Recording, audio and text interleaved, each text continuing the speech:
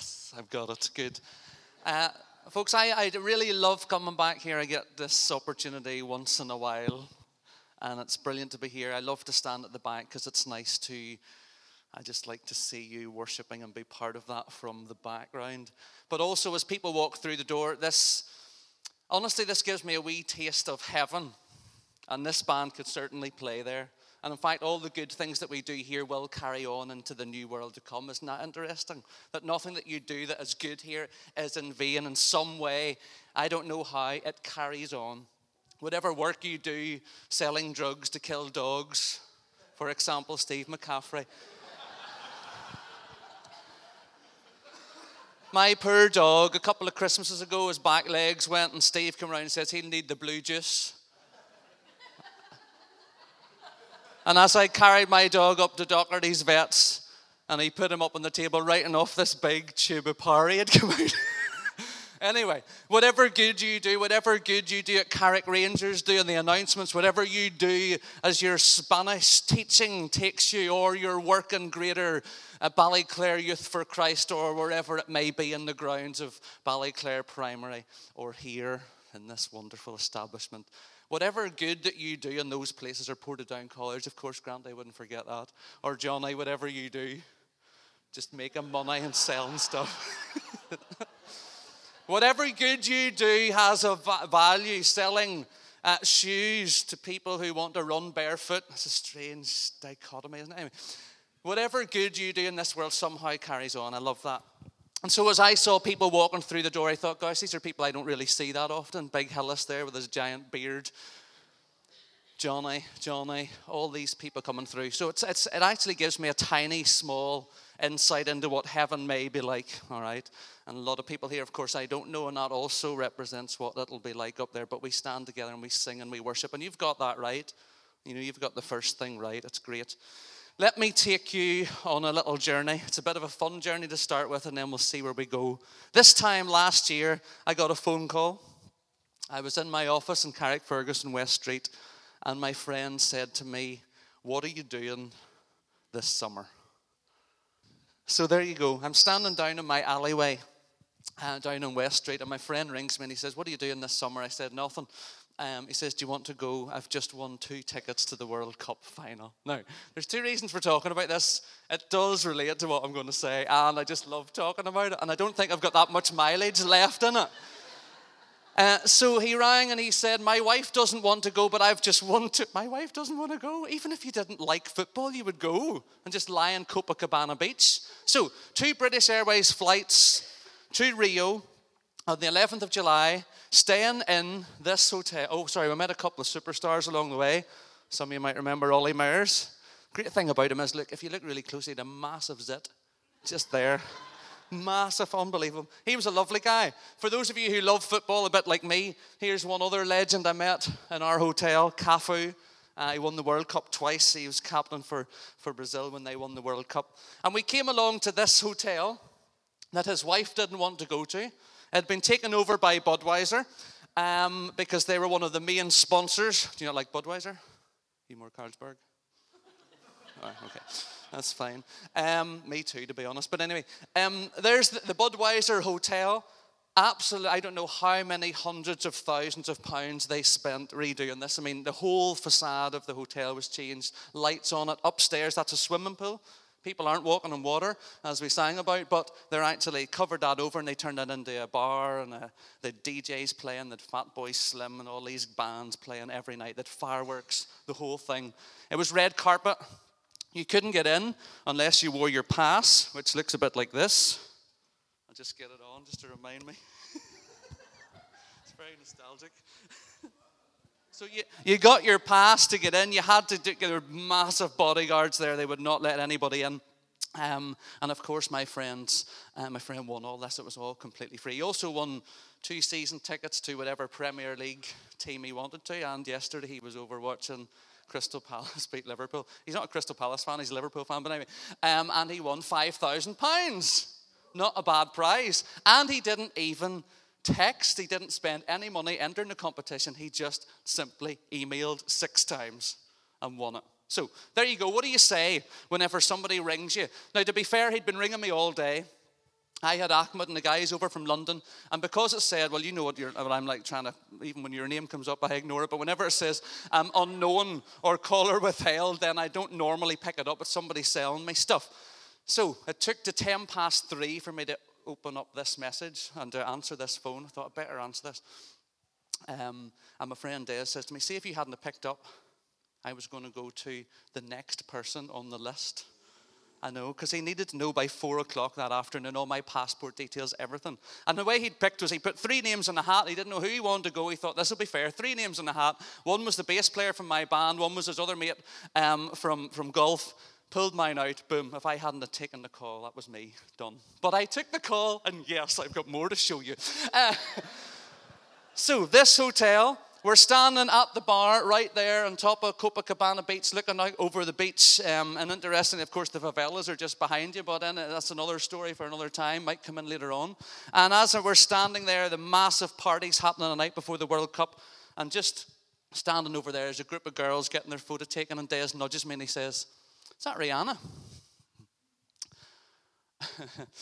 I said, I don't know. And it was. It was Rihanna, and I didn't even get a selfie with her because I didn't know. That's how bad I am. Also at the party that night was Jared Butler. Some of you girls might know him. Some of you men may want to be like him. Ashton Kutcher. There's another one who was at the party upstairs. And by the way, everybody's immaculately dressed. Me and Des were in our Brazil tops. Northern Ireland shorts and a pair of flip-flops. We didn't quite get the gravitas of this celebration. As we waited to go to the World Cup final, this beautiful girl walked past. Now, you know, I'm a well-married man, but I did notice her, just noticed her fleetingly past. Oh, gosh, did you see that, Des? We actually played a game, and I feel we're amongst friends, but we played a game as we walked down Copacabana Beach, and we said, let's see how long we can go without seeing a beautiful girl. 1 Mississippi, 2, 1 Mississippi, 2. We got to 7. Anyway, so it's a beautiful place, but this girl walked past, and I thought, gosh, she's lovely, and she walked out, and the next thing, all the crowds at the front of the hotel shouted, do you know, Shakira? And of course I was like, wah! But it was too late. All right, it was too late. She was already with the crowds and then away in the car, and she sang, of course, at the World Cup final. All these people that I actually, saw them from a distance or missed. Because we arrived on the 11th, we thought it was only appropriate that we should celebrate in the appropriate way. Can we just keep the audio channel up? Is that okay? Just for the whole, that would be great. Thank you. Cheers. The Argentinians were there to add the drums to us, so we got an Argentinian reporter to record this for us. So we had an absolute ball, and even later on that evening, we remembered that if we stood at the side of the cameras, we could get on TV. So we got... We get lots of messages from people. Says, "Is that you on TV? I see your husband on TV. He's wearing his Northern Ireland top." So we did that, and we were kissing our badges to Martin O'Neill and all the rest, and he was just pretty much ignoring us. One person we did meet, though, was this wonderful pundit, Adrian Childs, and he actually was very nice, and he said to us, "Boys, why don't you wait here, and I'm just going over to the hotel, and we can come back and we're going to have a beer." And we said, no problem. And then we left him and watched the match down the beach, so I don't know if he's still waiting for us there or not. But anyway, we had an absolute ball there. And the best part of it, of course, was, let me go back one. Apologies. Oh, can I go back? Can I go back? Can I go back? Okay, we'll go back. Yes, we're going back. Good.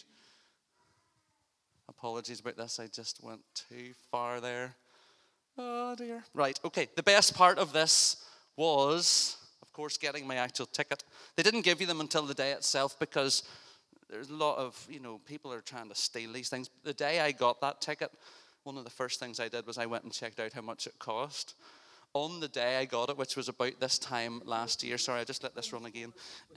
The day I got offered this ticket, which is $660 to buy, face value, was $4,000 at the end of May.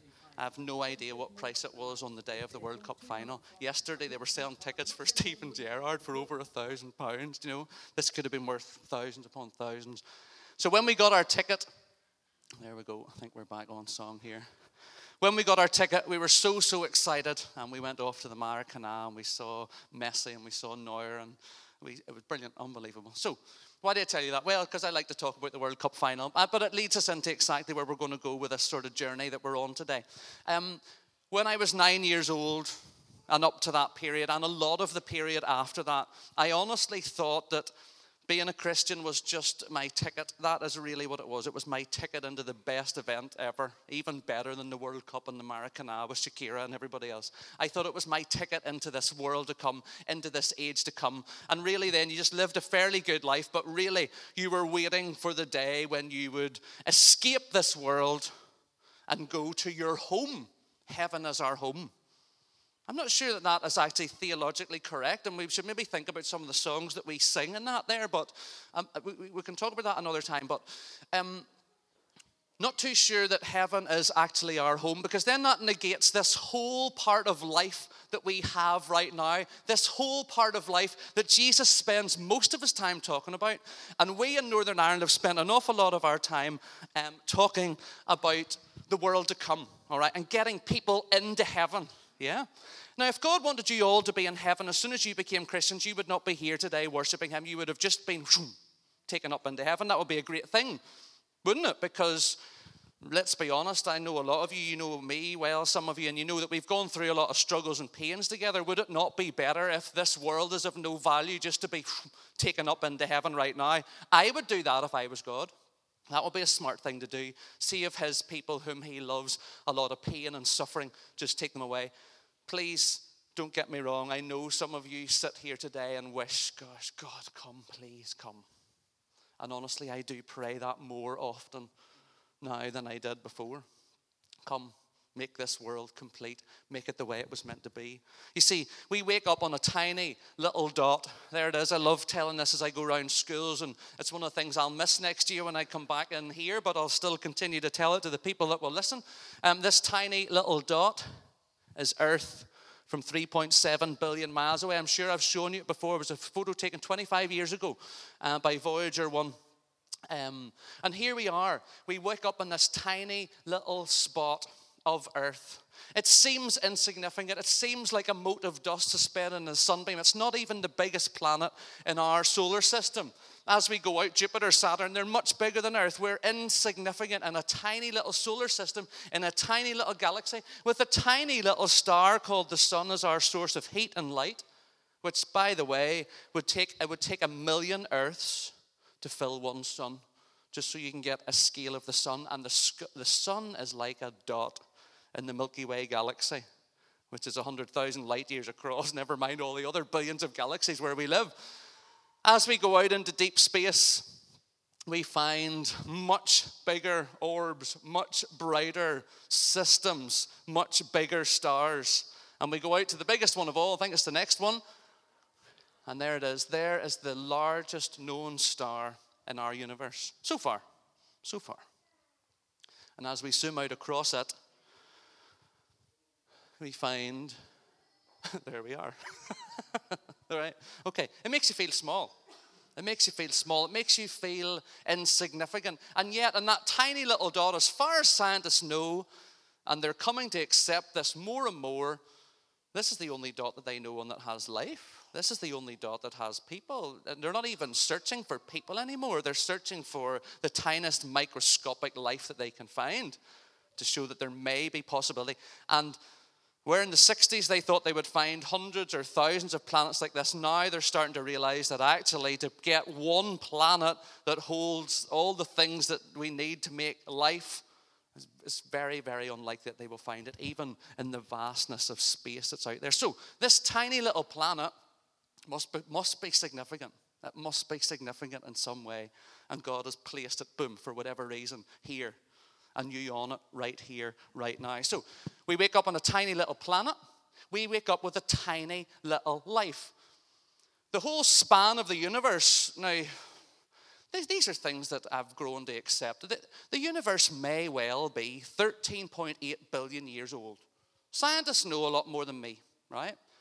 That does not mean that has to mess with your faith, because that is of no consequence how old this universe is. The only thing of its consequence is, why is it here and who put it here? And we can answer those questions, and we can certainly talk about them. So if the world is 13.8 billion years that way, and here we are right in the middle of it. And it's interesting, actually, the way that they judge that time is by the distance that light has traveled. Yeah. What's the first 4 words that God speaks? Let there be light. Interesting. Yeah. God speaks, light. He hasn't even made the sun yet. He did that in the dark. Impressive. Boom. He says, let there be light, and light travels 13.8 billion miles. And here we are, right here, right now, with a tiny little 70, 80, 90, 40, 30, 20 year life. Yeah. There's a lot to come after you as well, I imagine. I mean, God may wrap it up tomorrow. Don't know if he will. He's patient. He holds himself back. Another talk some other time. If I can do that, that'd be great. The love of God shown in his restraint. But anyway, there's a lot to come after you. There's a lot has come before you. But here you are on a tiny little dot for a tiny little time. And what are we going to do with it? I think sometimes our theology about what comes after this life and our beliefs about it sometimes inhibit what we do and who we are on this planet right here, right now. Some of you, I mean, I know a lot of you guys here. Some of you have been involved in many churches before, Presbyterian churches. Many of you have been in Glenabbey with me. Some of you have been in Glengormley Presbyterian with me.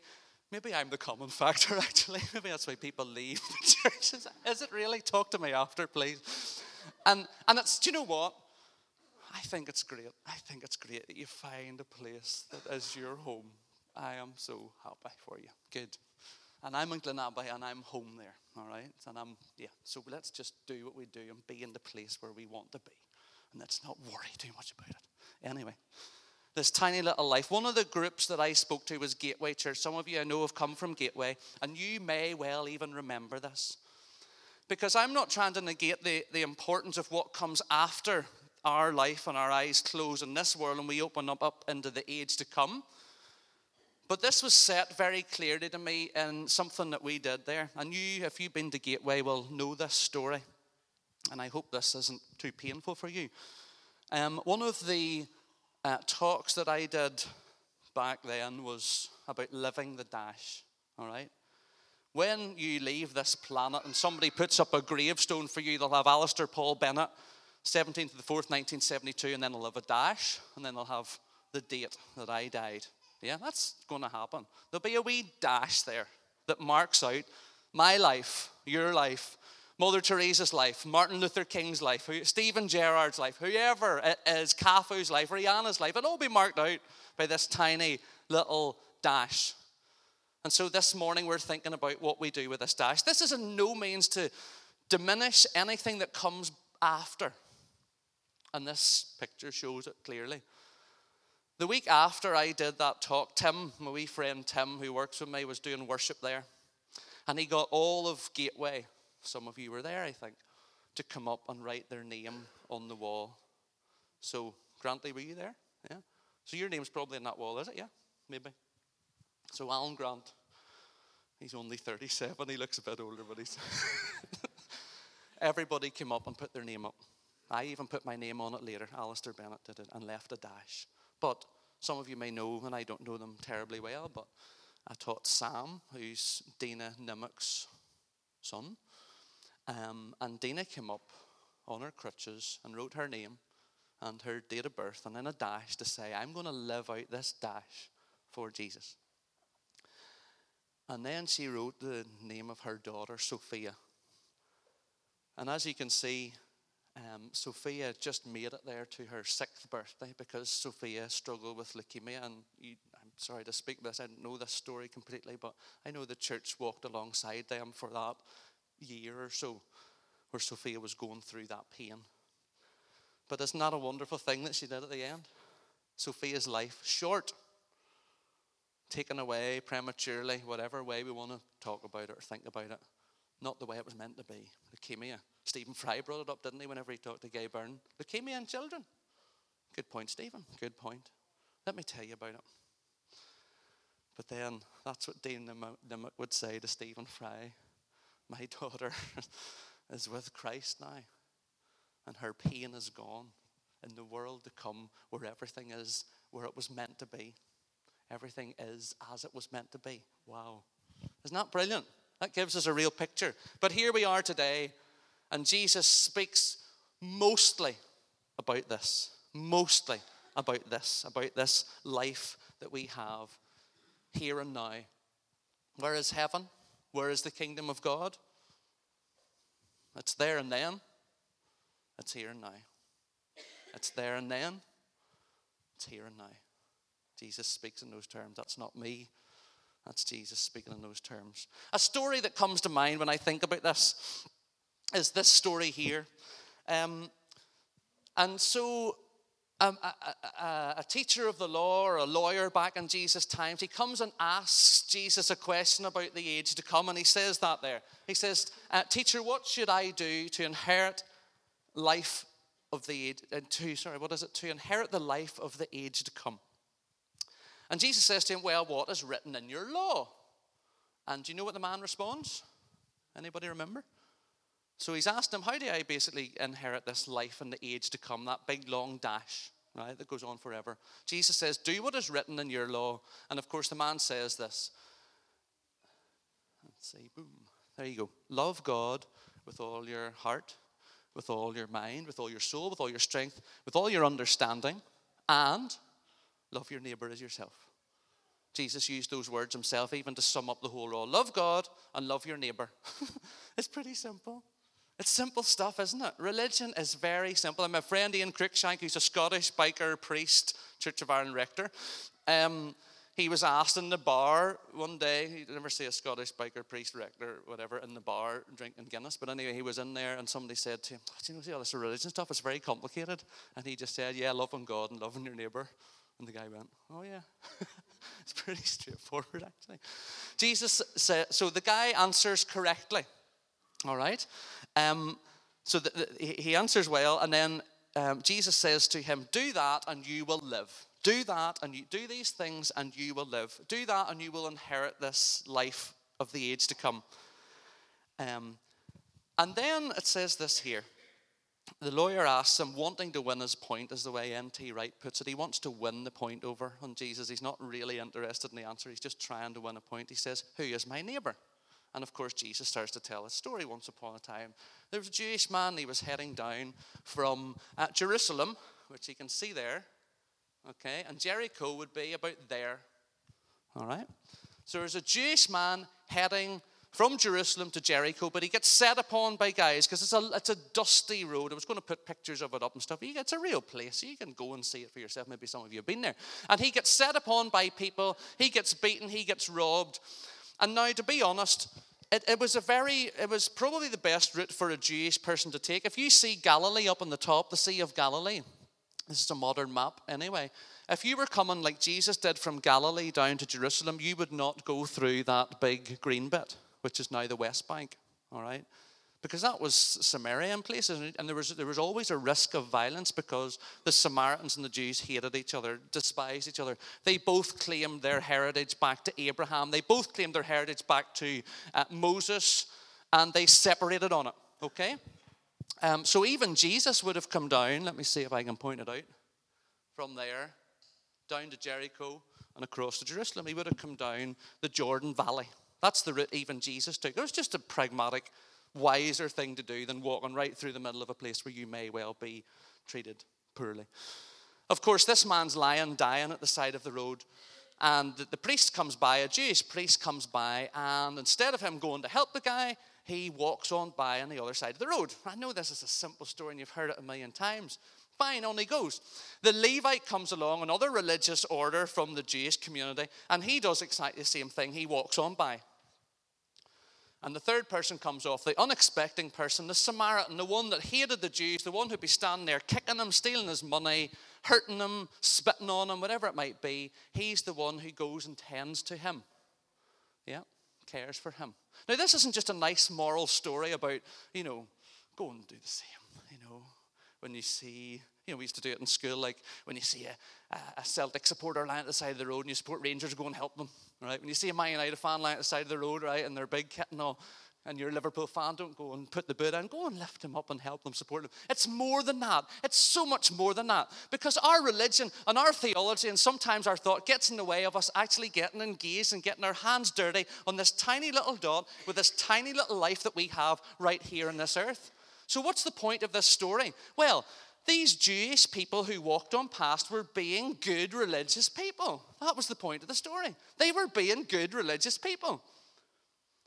Because if you saw a man lying dead at the side of the road and you went and touched him, you become unclean. And for the next 7 days, you have to do ritual washings. You can read about it in Numbers and different places in Scripture. So you have to do ritual washings. You are banned from going into the temple. These are religious people. They cannot go and do their service and their duty to God. Praise the Lord. They can't do it because they have taken the time to touch somebody who was a corpse, and that meant that they were unclean, all right? Exactly the same for the Levite. He comes past, he's going to do his priestly duties, he's on his way to the meetings. Don't have time, sorry. It wasn't that he didn't have time. It's not that he didn't care about the guy. He was putting the law of God that he believed was the law of God, he was putting it first, which was to not touch a corpse because that would make you unclean, and then I couldn't go and worship. Of course, Jesus then turns it round a wee bit. He says to the man, which one of these turned out to be the man's neighbor? And of course the lawyer says, well, it was the third one. I don't think he even calls him the Samaritan. Maybe he does. It was the Samaritan. I'm sure that stuck in his throat to say that. The neighbor was the Samaritan. And he says, you go and do the same. You go and do the same. How many times have I been so busy in my meetings and in my activities and in my prayer meetings and in my whatever it might be that we do in our version of religion, right, that have made me miss out on the people lying, dying at the side of the road. I have done it. We fill up our lives with busyness in our religious world, and we can miss out on the people who are across the road or up the road or down the road who don't have enough to eat. Guys, I know you're well involved in this stuff. I know that in some ways I'm speaking to the converted here, but how often does our religion and our theology and our thoughts about life to come and life here and our importance and the value of it, how long does it stop us? How often does it stop us from actually getting involved with people right here on this earth right now? The Jews had a phrase. This goes way back to Exodus 24, okay? Just keep with me here. Keep with me. We're doing okay just for a minute or two. We go back to Exodus 24. Moses comes down from the mountains with his 10 commandments. Now, people think he came down with these big... Right? They were probably the size of your hand, right? And 10 were written on this stone, and 10 were written on this stone. There were copies, by the way. Okay, it wasn't 5 and 5. It was 10 and a copy in case he dropped one of them. That's just a stupid thing. I know a joke about this, but I'm not sure if I can share it. Moses comes down from the mountain. He says, I've good news and I've bad news. I got him down to 10. But adultery's still one of them. Right, okay, sorry. Oh, damn it.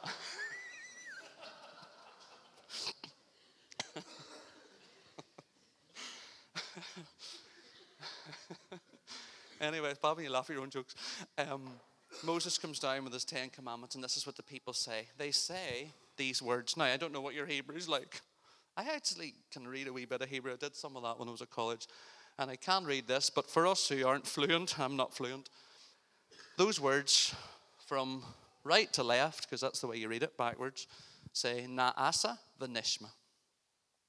Na'asa v'nishma. What does that mean?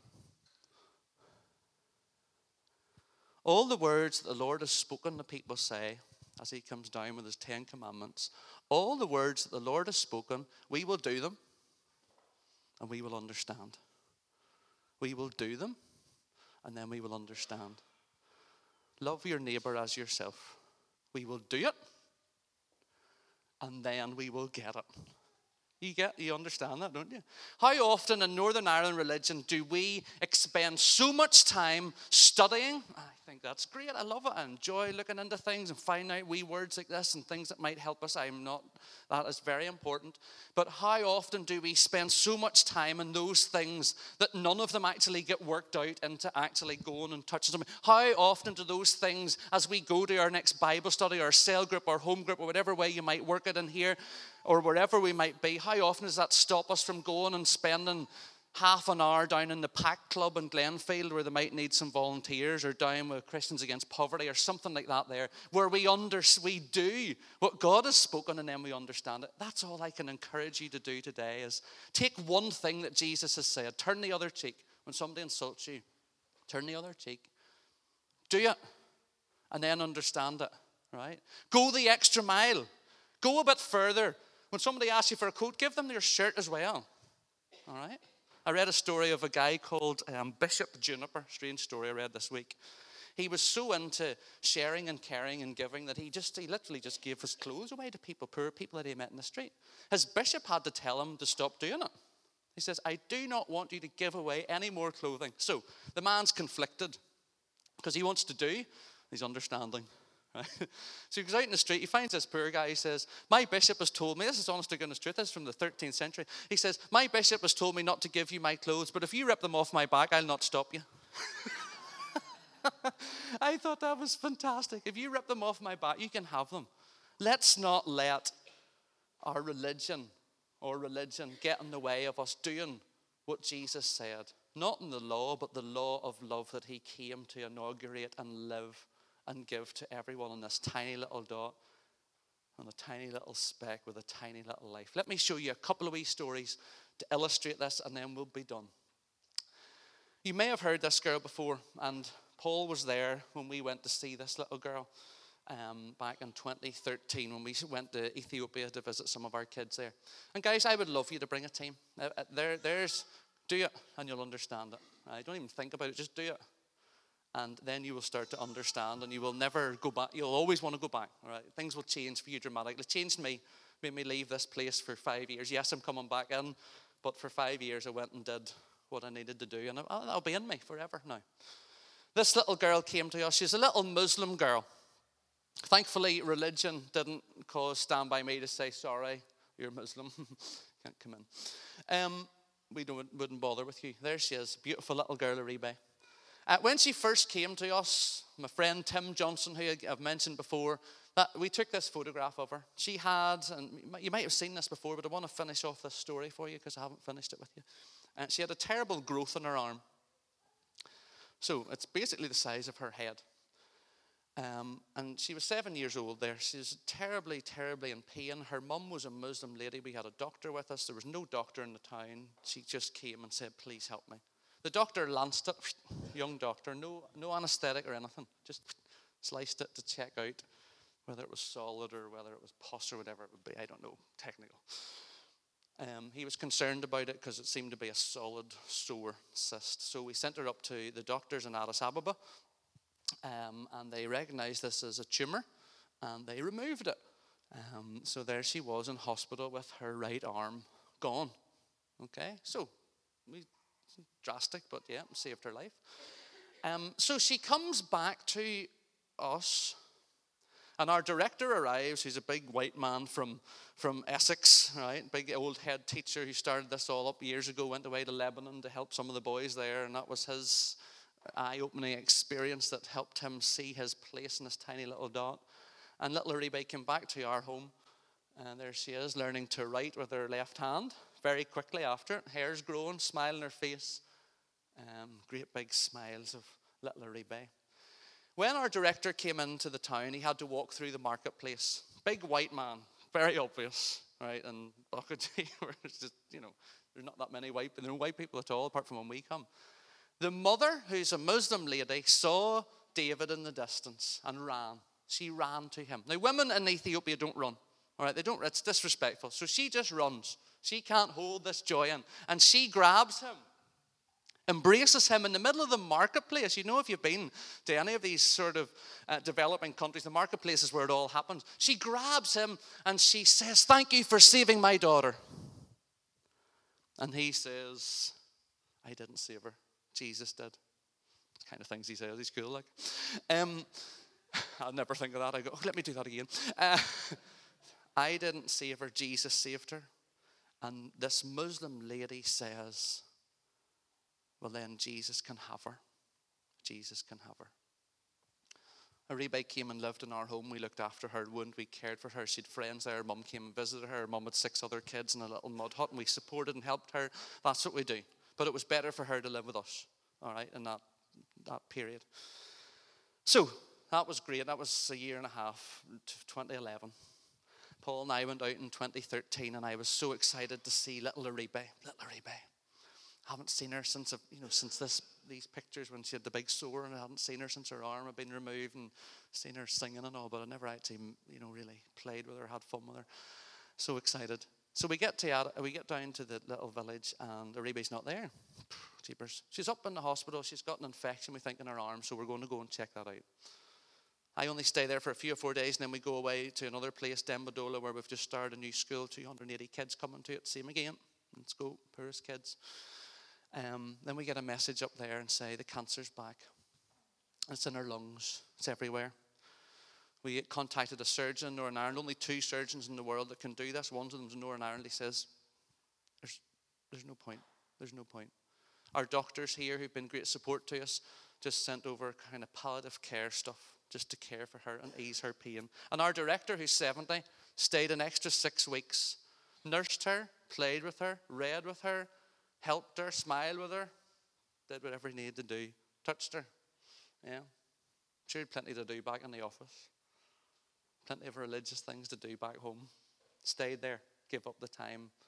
On May the 5th, it was just 2 years ago, at 3 o'clock in the morning, Aribe just went into the life to come. Big long dash. Yeah. The Muslims came and they wrapped her up in her pink duvet, right? And they carried her out to bury her before 12 o'clock, as is their custom. Big hoo-ha, a big fuss about it all. Little girl dying, it was a big fuss. And they put up a kind of makeshift marquee for them quickly. And David, our director, big white Christian man, walks arm in arm with Aribe's mum all the way to the burial site. He sits down in the front row with the mum, Muslim and a Christian together, and the imam from the temple comes and he says, you, points at David. He says, I want you to speak. Wow. David's never stuck for words. He says, I didn't know what to say. Yeah, whatever. He stood up and he started to tell me what he said, and he started to say about how Aribe was now at peace, how God had brought her home, how she now had life with him, her troubles were over, and he celebrated the good news of the kingdom of God, which extends beyond this life. Isn't that wonderful?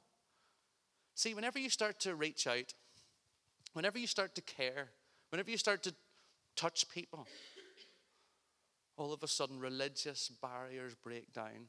Me and Paul stood talking to a teacher at our staff do a couple of years ago. Had a couple of pints of Guinness. We were chatting away out the front of 10 Square. He started to share with us how he was an atheist and how he didn't, people had told him his little son who'd been prematurely born, some of his family had told him that his son was going to go to hell. Cheers. That's great news for somebody, isn't it? Yeah. Your premature child, all the trauma going through that, and then somebody tells you your son's going to go to hell. And me and him just said, we're so sorry that somebody would ever say that to you. How dare they? And we started to talk to him about Jesus, and we started to talk to him about love, and we started to talk to him about real religion. And we had a couple of beers in him, so a lot of smiling, a bit of giggling. But I'll tell you, that guy got that for those few wee seconds, just when we reached out and touched through the religion that separates. That's what it does. This written law separates. The law of Jesus Christ touches. It reaches out. I have loads of stories I could tell you. I'm going to finish now. There's little Zing. I'll just whiz her on. When she was found in Burma, there she was found with her two wee brothers. The dad had left them at the side of the road for the Buddhists to come and pick them up. our carer came past and saw them crying their eyes out and said, "What's wrong? My dad's just got out of prison. He doesn't want us anymore." Or their mummy had left years before because she didn't want to care for any of them. And they're going to send us to the Buddhist monastery, and we know we're going to be collecting food for the monks, and that's our life over. Okay, take the kids back to the dad. That's what the carer did, and says to the dad, "Can we look after your kids? We look after your kids for you." And now they live in this home in Kalemio village, and there they are, smiling, getting on with their life. Buddhist kids. We said to the Buddhist monk, who's meant to have a vow of poverty, but he had a massive Samsung tablet, which was kind of weird, and like Ray-Ban glasses. Weird. They might have been Ray-Beans, but they looked like Ray-Bans. But we said to the monk, "We would love to give you 30 places in our school, right, for your poorest kids." He says, "But you'll want them all to become Christians. You'll want them all to become Christians." And we said, "No, not that we don't, but we said, we will not make them become Christians. Let them come to our school. We just want to give them the best education, and we want to love them, and we want to care for them." Do you think, and even Ahmed said to the monk, I said, "If your kids don't want to come to our Christian assemblies, that's fine. They don't have to." As if a Christian assembly is going to turn somebody into a Christian. Would it not be the love and the care of the people who are supporting them? Yeah, it's very short-sighted from both sides. Reaching out and touching communities. The community we're touching most at the minute is this community. We started working there 4 years ago. And there's Kathmandu. There's the epicenter of the earthquake. And I just want to tell you one wee story about a girl here, and then we're done. I mean, that's what we're talking about, and that's out in the open. You know, if you're inside, you're in big, big trouble. This story goes on to tell a story about a little baby that was found under the rubble a day after this happened. And the family had to sleep out in tents all night, even though they could hear their child crying. But because it was so dark, they couldn't get to it. And in the morning, they were able to lift this little child out and save his life. I don't know, there's the wee boy being lifted out now. I'll not labour this for just too long, okay? But there's the wee baby. And of course, 8,000 people have lost their lives, at least in this. There's Kathmandu. The red bit is where it hit most. Kathmandu is there. Our school is down here. And our school was shaken by this, but not destroyed. Thankfully, all the girls had to move out of the home.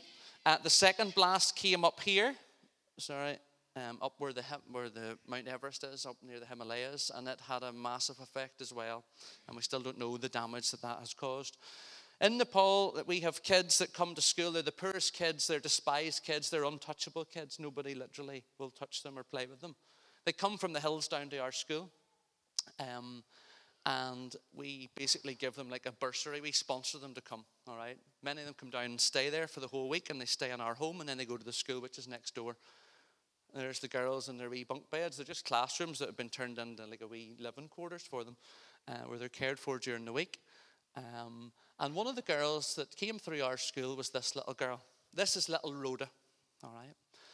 Little Rhoda came from one of the villages that was destroyed first in the earthquake, but she was one of the first people that was able to communicate with us to say that she was fine, which was great news. Little Rhoda was one of the first girls to come to our school, and she is the first person from her village to even get to go to school and then on to university. She's a Dalit child. You may have heard of the Dalits before. The Dalits are the lowest caste system, even below that. They're called the untouchables. There's one group of them are called the Sunar, which means they're zero. It actually means zero, nothing. So you imagine Rhoda's growing up in this place. Nobody's playing with her. Nobody's touching her. Nobody's having fun with her, apart from kids from our own community. Even in my bag over there, I'll just grab it. Even in my bag here, I have a little cup that whenever Rhoda and her family would drink from, if they were in the village, they would have to drink from that cup and break it. These are mass produced because nobody would even touch a cup that a Dalit child would touch. It's just incredible, isn't it? Boom, smash it every time. So that was Rhoda growing up. Hopes, none. Dreams, no.